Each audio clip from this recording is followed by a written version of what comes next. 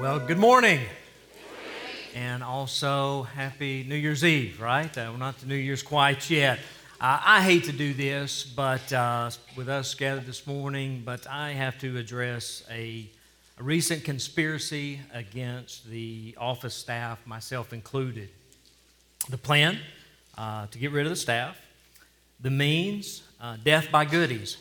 And so I just want you to know, I thank you so much. So many people over the past several weeks have been dropping off goodies to us, and we are so grateful. And you have made our New Year's resolutions so easy this year, right?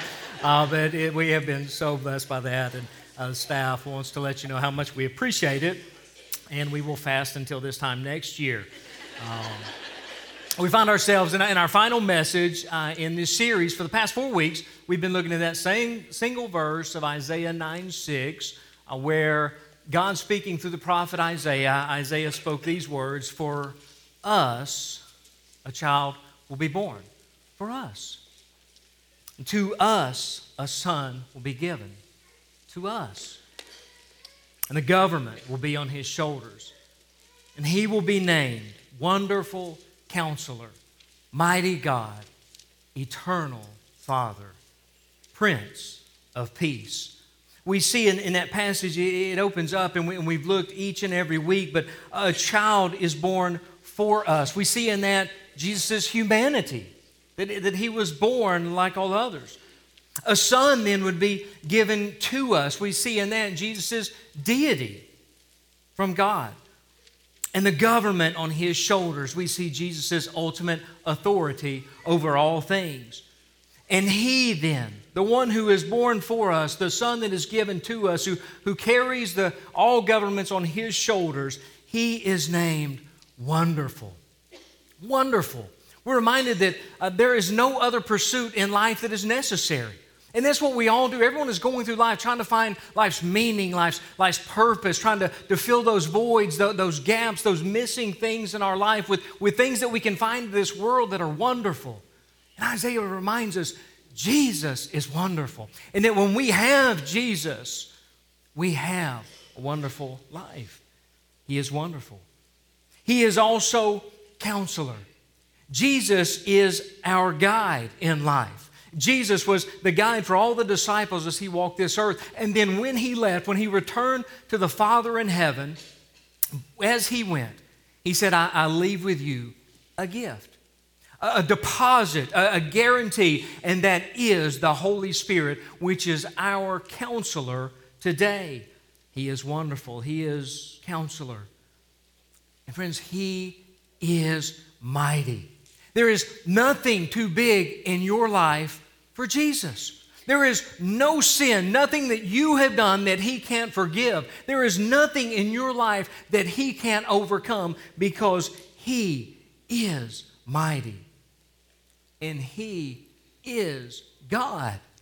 That great statement of the faith of Christianity, where so many others might talk about God being, Jesus being a son of God. Maybe even to him having a divinity in his life. But as a Christian, we say, no, he is God. Father, Son, and Holy Spirit in one. He is God.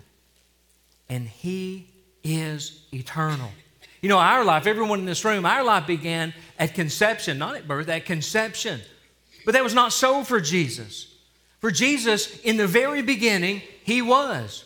And before the beginning, as we know it today, he was. Before there was the earth as we know it today, Jesus was. Jesus is eternal. And Jesus is Father. Yes, he is wonderful. Yes, he is Counselor. He is mighty. He is God. He is eternal. And he also is Father. He desires to have a fatherly relationship with you.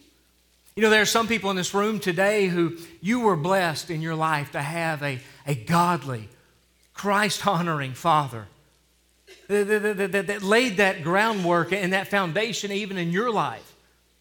There are others here today who did not have that father. Your father was not a godly man. Maybe your father was not even there Maybe you never met your father. There are even others who have shared testimony with me that they did know their father. And their father was evil, a wicked person. In fact, they wish they had never known him. But there's one thing that we all find in common. Everyone in this world, in this walk through life, we all desire that relationship of a loving father. And Jesus says, I don't care what your earthly father was to you. I want to be your perfect, loving, heavenly Father. We see the relationship. He is wonderful. He is Counselor. He is mighty. He is God. He is eternal. He is Father. And finally, Jesus is the Prince of Peace. Those Hebrew words there are shalom, that word shalom that we know of so much, to be at peace. And you think during this season, peace and the Christmas season really should be synonymous, shouldn't they? I mean, peace and Christmas should go hand in hand, right? And yet, we find the opposite to be true, do we not? I mean, Christmas brings out the crazy in everyone. Headlines this year blew my mind. I know you saw some of them too, about families that were arguing and fighting, and bloodshed and everything else over Christmas presents and who would go where. It's unreal. And even in some of our homes, as it comes Christmas time, if the casserole burns, it's just not going to be Christmas, right? Everything's crazy. Or if that uncle comes, it's just going to go nuts, right? It's anything but peaceful. There is actually, in Peru, in some of the remote villages there, they take Christmas crazy to a whole new level. And certainly Christmas fighting. There's a ceremony known as Takanaki. All right, did I butcher it too bad? Takanaki, all right? Basically bare knuckle fighting. And here's what they do in these remote villages throughout Peru. On Christmas Day, hundreds of residents gather together to take part in an ancient fighting ritual aimed at settling scores and resolving conflict before the year's end. That's how they ring in Christmas. They get all liquored up and just, wear each other out. And the whole idea is, okay, now we're good, right? A whole new level. And as crazy as that sounds, more and more, I find where people today almost seem to have a greater desire for conflict than they do peace. Have y'all recognized that? It's like they almost live for conflict. They would never admit it, and yet that seems to be where they live. People that they thrive when they're angry. And when there's an object for that anger, for that hatred or that outrage, it invigorates them. It's their life's mission, just to be mad. Now, there's actually a term today. It was coined several years ago, and it's so on point. Now, here's the term: outrage porn. Outrage porn. Let me explain what that is. And you can look it up. Media that is written to provoke feelings of outrage.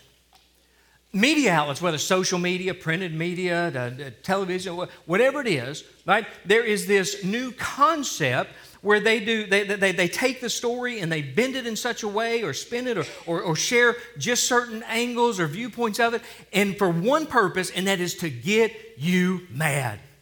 They want you to be outraged. They feed on that, because if they can get you angry, man, if they can get you tore up, if they can provoke that outrage in you, then they got you. They got your attention. They got your vote. They got your money. They got you fill in the blanks, but they thrive on that. And we've got to recognize we live in a world where that's prevalent for us. They are throwing things at you for one reason, for one purpose, for one sole goal, and that is to get you mad, get you angry, to find that place of outrage. And yet Jesus said, blessed are the peacemakers. See, believers, we're called to strive for peace. That's what we're called to do. And the truth is, we're without excuse for not living in it, are we not?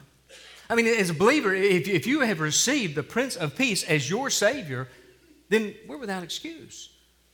Remember back when we were looking at the word mighty as the description and name of Jesus. Mighty God.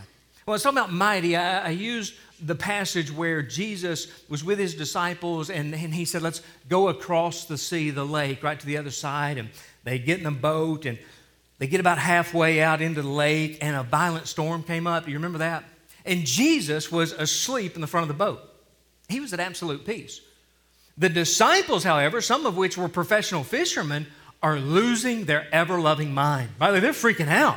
This thing's going down. Jesus, this is crazy. They wake him up and they say, man, don't you care? We're about to drown. We're going to die.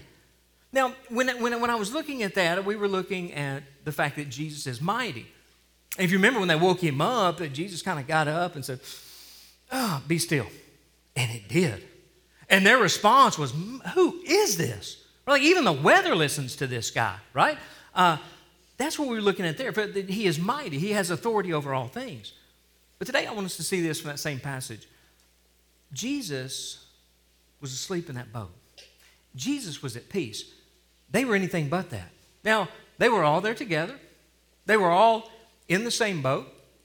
They were all on the same lake, sea, if you will. They were all in the midst of the exact same storm. See, they were facing the same circumstance, but they had different perspectives. And see, the thing is, you don't worry about things you have authority over, do you? Jesus had authority over that storm. He wasn't worried about that. That wasn't going to take him out. It didn't threaten him at all, right? We don't worry about things we have authority over. Listen, I don't worry about my dog biting me, right? I've got some authority over that thing. You know what I'm saying? I've trained that dog, right? I'm not worried about it. I'm not worried about my dog biting me. I'm worried about your dog biting me. I don't have authority over your dog. I don't know what that thing's going to do, right? We worry about things we don't have authority over. Things we do, it doesn't bother us.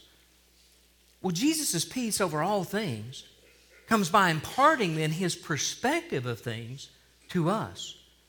And there was a pastor, Pastor George Morrison. I'll tell you a little bit about him. In the late 1800s, he was an intelligent man, so much so that he assisted in the completion of the Oxford English Dictionary. That's a sharp dude. Your pastor ain't going to be asked to be on that committee. I promise you that, right? But that George Morrison was, right? Sharp guy. Once he quoted a colleague who wrote this: peace is the possession of adequate resources. I thought, man, that's good, isn't it? A peace is when you have the adequate resources for your situation. Let me flesh it out for us this way. There's a difference in being lost and being lost with a GPS. Amen? If I'm out in the middle of nowhere in the woods and it's dark and I don't know where I am and I'm all turned around, I'm miles away from anybody, it's a different scenario if I've got this in my hand, right? Like if I can make a phone call and have somebody rescue me, or I can get on a map and see where it's totally different. Now you take that away and there's some anxiety, right? Like it's totally different. Hey, back in the day before we had GPSs, you remember if you were headed downtown Nashville and you don't usually go there and you take a wrong turn, there's some anxiety. I'm going to miss my appointment. I don't know where I am. Am I going to be on the wrong side of town? Am I going, what is this street? I don't know where to go. But nowadays, we just whip this little bad boy out and say, get me there, all right? And it's going to say, you idiot, do a U-turn, right? It's going to get you to where you need to go. It's completely different. How about this? Getting bills in the mail. No one likes to get a bill. But it's different when you get bills and don't have a job versus I got bills, but I have a job to pay for them. Amen? It's different. I have the adequate resources that I need to pay for those bills. It's completely different. Let's hit them all right? Students, right? There is always anxiety with a test. Amen? Right? When the teacher says, hey, we are going to have a test today. Like you get all worked up and anxiety and oh my goodness. But then when they say this, and it's going to be open book, right? Hey, even seminary, right? Like, oh, please tell me I can. Totally different. Same test, same answers. What's the difference? I got the book with the answers I can go to. Right? It takes all of it away. Peace is the possession of adequate resources. Friends, peace is not the absence of conflict. That's the way we got to, I can't have anything going wrong if I'm going to be peace. It's not the absence of conflict. It's not the absence of burdens or persecution or fill in the blanks for you. Peace is simply having the perspective in them. having the right perspective, knowing that you have an adequate resource in a relationship with Jesus Christ. And friends, that's where our peace comes from. Paul said this to the church at Philippi, Philippians chapter 4, you know it well, verses 6 through 9. He said this, don't worry about anything. They had a lot to worry about. There was a lot of persecution ringing out in the church. They had all kinds of things going on. Don't worry about anything. But in everything, through prayer and petition with thanksgiving, present your requests to God. And the peace of God, which surpasses all understanding, will guard your hearts and your minds in Christ Jesus. Now let me pause for a second. He says this, listen, just give it over. Whatever is your burden, whatever it is you're carrying, whatever it is that causes that anxiety, whatever it is that you're worried about, give it to Jesus. Give it to His authority. He said, present it to God and let go. He's got the authority. And you've got the resource. Give it to Him. And in doing so, he says, we'll receive then His perspective. See, when we go to God with thanksgiving, we present our request to Him, not only are we taking that off of ourselves and laying it at the feet of Christ, but we're also in that time of prayer, we're gaining God's perspective on our situation, aren't we? Like, even when we go with, listen, I've got that terminal diagnosis. God, they've told me that there's nothing they can do, but I'm praying to You. And God, I'm believing in You because You are mighty. God, I know that You can take this thing away even though the doctors say You can't. I know that You can. But I also know that I'm going to spend eternity with You.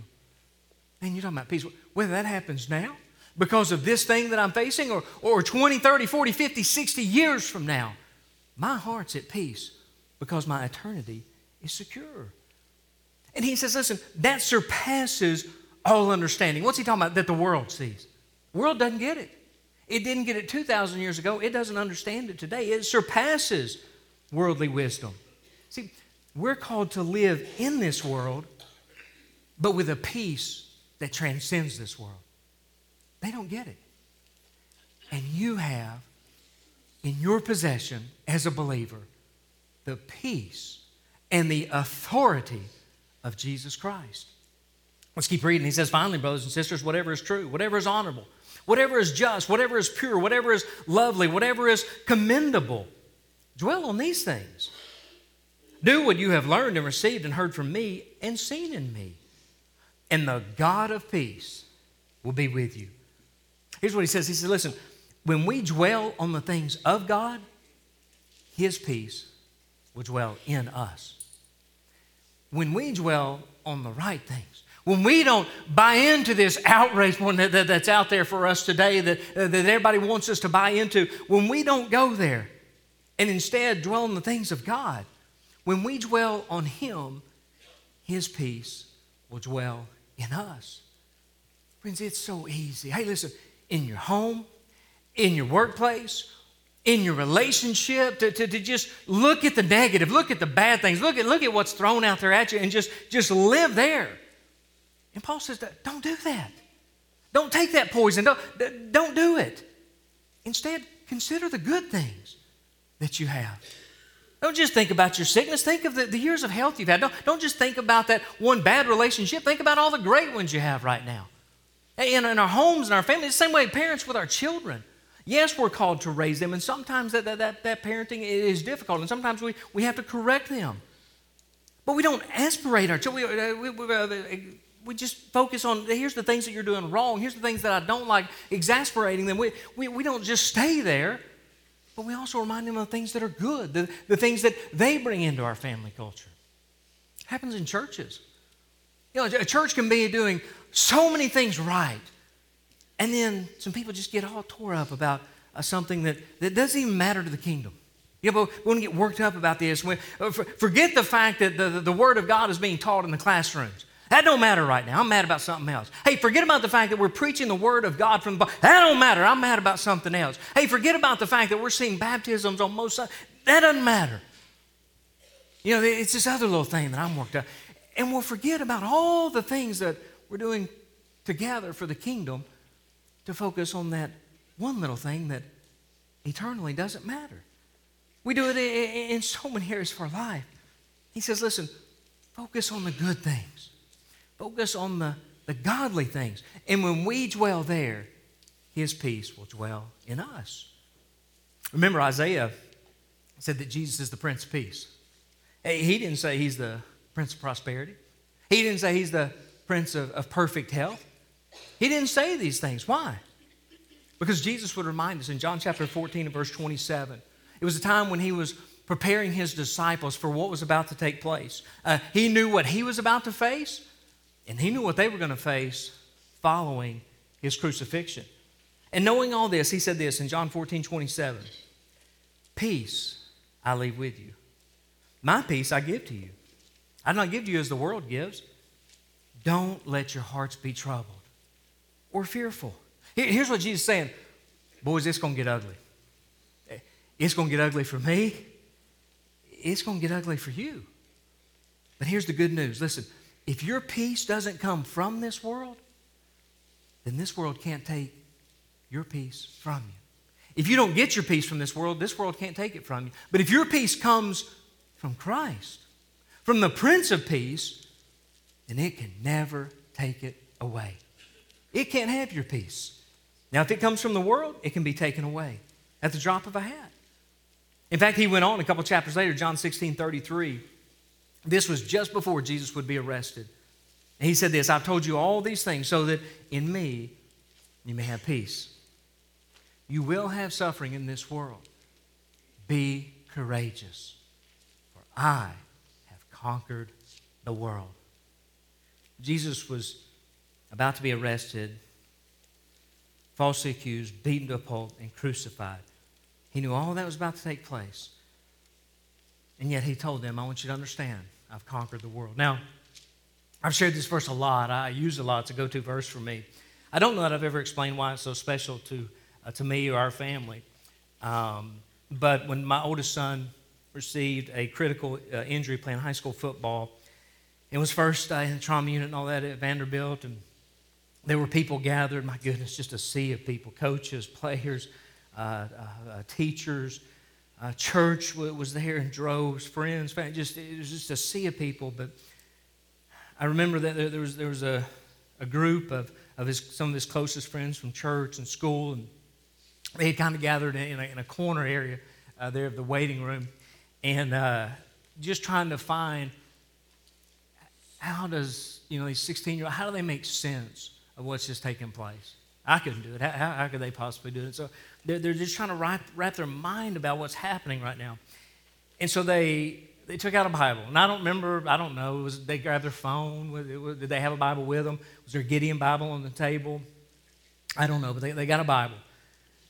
And here's what they did. They said, well, let's look at the book of John. As they opened up John, and then one of them said, Baylor was 16, let's go to chapter 16. And so another one said his jersey was 33, let's go there. And that's what took them to John 16:33. And in the midst of all that, they read this. In this world, you'll have suffering. Be courageous. I have conquered this world. And again, Jesus was going to be beaten. He was going to be crucified. But he was also going to be resurrected. The disciples were going to see life at its worst, as bad as it could possibly get for Jesus, as bad as it could possibly get for them, and yet in the face of all that, eventually, they would see his resurrection. When we face some of the most difficult times in life as believers, be courageous, because Jesus has conquered them all. And he says, because of that, you can have peace. Friend, wherever you are, whatever you're facing, Jesus is the Prince of Peace for us. But remember what we said early on in what Isaiah said, but that is a gift from the Father. And this gift, like any other, is something that you have to choose to receive. It's there. In fact, for all. It's available to all. But you have to choose to receive it. I pray you would not close out 2023 without that confidence. Not confidence in you, not confidence in what you've done, not confidence that you're no longer sinning, confidence what Jesus did for you, a sinner, on the cross. Let's close out here, and I'll read real fast, I promise, Terry. Let's go to the Christmas story, Luke chapter 2, all right? Luke chapter 2, by the way, all the passages are in the church app this morning. You can open that there. Familiar passage, Luke chapter 2, beginning in verse 8. In the same region, shepherds were staying out in the fields and keeping watch at night over their flock. Then an angel of the Lord stood before them, and the glory of the Lord shone around them, and they were terrified. But the angel said to them, "Do not be afraid, for look, I proclaim to you good news of great joy that will be for all the people.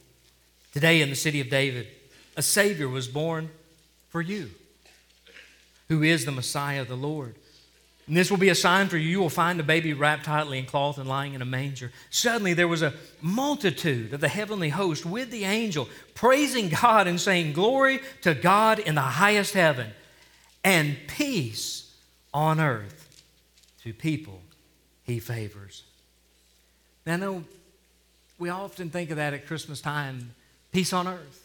And a lot of the other translations, goodwill to men, right? This idea that peace came in Jesus. But then we look at our world and we say, well, the world doesn't seem very peaceful. Can I get an amen? My life doesn't seem very peaceful. Any others out there? Right? Where is this peace? If Jesus came to be peace, where is it?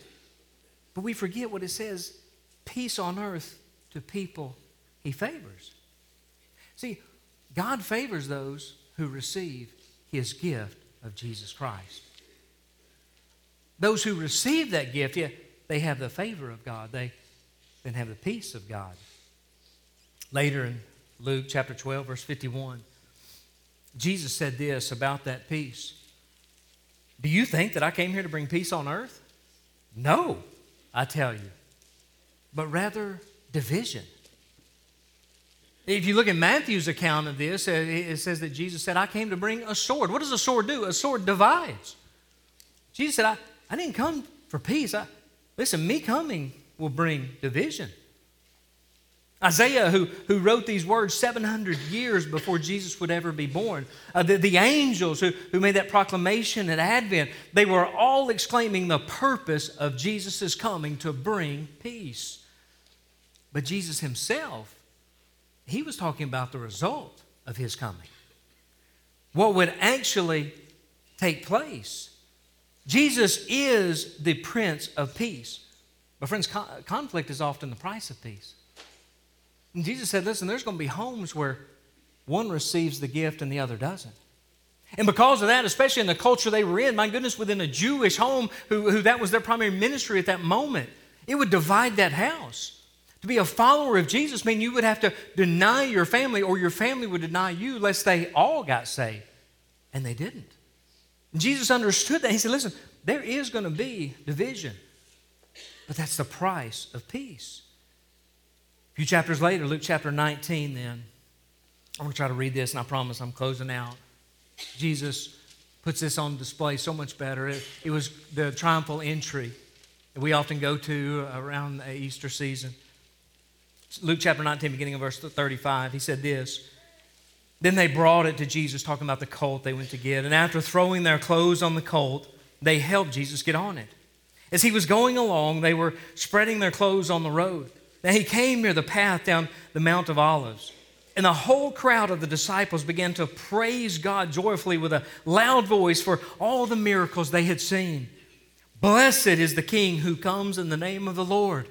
Peace in heaven and glory to the highest heaven.' Some of the Pharisees from the crowd told him this, 'Teacher, rebuke your disciples.' And I love this. He answered in this way, 'I tell you, if they were to be silent, the stones would cry out.' Verse 41, as he approached the city and he saw it, he wept for it, saying this, 'If you knew this day what would bring peace, but now it is hidden from your eyes.'" Jesus, as he was entering, and as they were crying out, "Hosanna, blessed is he who comes in the name of the Lord," he looked down at that city of lostness, and he knew what was about to take place. He knew that even those closest to him would deny him. The horse in that day, the steed, the stallion was a symbol of war, but a colt, as Jesus rode on it, that was a symbol of peace. Jesus came to bring peace, but he was rejected. And friends, even today, even in this room, you have to decide, will you receive his peace? Or will you also reject it? It's our final message of 2023. And here's my appeal to you, to do just this, to place the government of your life on the shoulders of Jesus Christ. And friends, if you will, for you, he will be wonderful. For you, he will be counselor. For you, he will be mighty. For you, he will be God. He will be eternal. And he will be Father. And he will be your Prince of Peace. Will you receive it? Let's pray. Father, thank you for a wonderful year, not without trial, not without conflict. Thank you for the promise of peace in the face of all of it. And God, there's so much we could say as we close out this year, this season. Lord, I simply pray if there's a person here today, they're not at peace. Even if their life is there, their spirit is not. Because they don't have that relationship with the Son, the gift of God, the peace of salvation that transcends every circumstance of life. God, I pray right now they would just ask you to save them, to receive that peace. For those who have that, God, I pray that we would, as Paul said, dwell there, to think only of the good things, to be together in unity and mission, to share and show the good news of Jesus with everyone and everywhere. It's in Jesus' name we pray. Amen. Well, I'm not going anywhere yet. It ain't over, folks. You know, one of the top New Year's resolutions in America, each and every year, it's always one of two categories, fitness or finance, right? Ain't nobody in here that's not falling in one of them two, right? Fitness or finance. And typically, one of the top resolutions is get out of debt. Amen? We want to get out of debt. Northside has carried debt since September of 1990. That was 2 months before we were ever constituted as a church. In July of 2003, we had $3.9 million in debt. In January of 2017, we had $2.26 million in debt, just 7 years ago. Since then, we've had no capital campaign, no major capital campaign whatsoever. We have cash flowed more than $2 million in renovations. But through your sacrifice and gifts, stewardship of the finance committee, the deacons, the board of directors, and the staff of your church over the years, today we are debt-free. Amen. Amen. Amen. Amen. Would everyone please stand for just a moment? Everybody, I don't hear, everybody, just please stand for just a moment. Yeah, I have to be honest, I thought about getting different charter members to come up or to stand in place, or different committee members, or certain groups of people. But as I began to think about that, I realized, no one offering has been more important than any other in the history of this church. Not one person, not one pastor, but one faithful God working through one church body together. And I want to thank each and every person here, everyone, for being a part of that. All of us together, God working through us. Here's a few other little notes. In 2023, our giving to missions will exceed over $300,000 easily. Just weeks ago, you gave more than $26,000 to a blessings offering to support more than 32 mission partners of this church, locally and literally around the globe. And on our Christmas Eve service a week ago today, you gave more than $10,000 to our Lottie Moon Christmas offering in addition. All of that. And as your pastor, thank you. Thank you. You may be seated. Many who helped us on this long journey to debt freedom, they're no longer with us. Some have moved away. Many are now in heaven. And for them, their work is done. But friends, ours is not. Our work is not. In fact, our greatest mistake as a church would be to somehow make this some kind of golden calf, some kind of idol that, hey, we did that and let's just dwell there. That would be one of the greatest mistakes this church has or will ever make. And in my prayer, in my study for today's time and this special announcement, I was reminded of some of Jesus' final words on the cross before he would breathe his last and give up his spirit. In John chapter 19 and verse 30, after he had received the sour wine, Jesus said this, "It is finished." And then bowing his head, he gave up his spirit. That word for finished there, the Greek word tetelestai, it's the root word teleo. Right? And the word teleo means to complete or finish something, to accomplish it. But it's far more than that. Really, it means to be perfected. And it was most commonly used in accounting for merchants. And like today, you may stamp something paid in full, right? That's the one red stamp you like to see, right? It's great. I recommend it on all things, cars, houses, everything, right? Paid in full. That's what teleo meant. And Jesus cried that out from the cross. Why? Because he left nothing undone. He finished what he came to do. He defeated sin. But notice he said, it is finished. That is finished. The mission was not. He was not. In fact, the work of the church was just beginning. And his work would continue through the church and even through us today. The church's mission is to share and show the good news, the gospel of Jesus Christ with everyone, every people around the world and to every generation. And our task, the one perhaps behind us, the debt freedom, that task tetelestai, brother, it is finished. Amen? It's gone. But our mission now is going to be fueled like it never has been before. That we can give missionally like we never have before. We can do things, we can plant churches, we can sponsor missionaries and church planters like never before as a church. Jesus said in John 14:12, "Truly I tell you, the one who believes in me will also do the works that I do. And he will do even greater works than these, because I'm going to the Father." Now you got to understand, Jesus sharing in that day, greater works than these? He was talking to the people that were there when he fed thousands from a lunchbox. Greater than these? He was talking to the same people that saw him walk on water. Greater than these? He was talking to people that were at the tomb of Lazarus when Jesus said, "Come out," and the 3-day-old stinking dead man came out.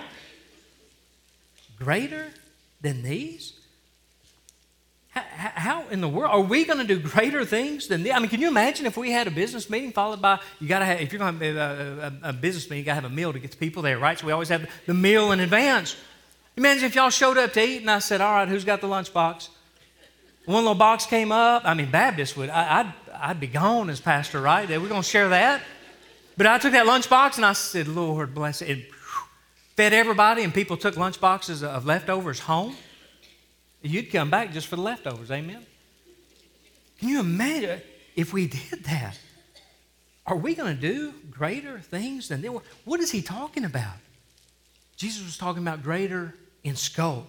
Greater in scope, greater in multiplication, not magnitude.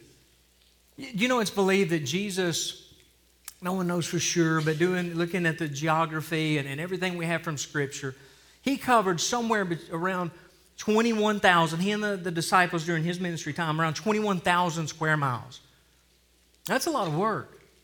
That's about half the size of the state of Tennessee, to put that in perspective for us.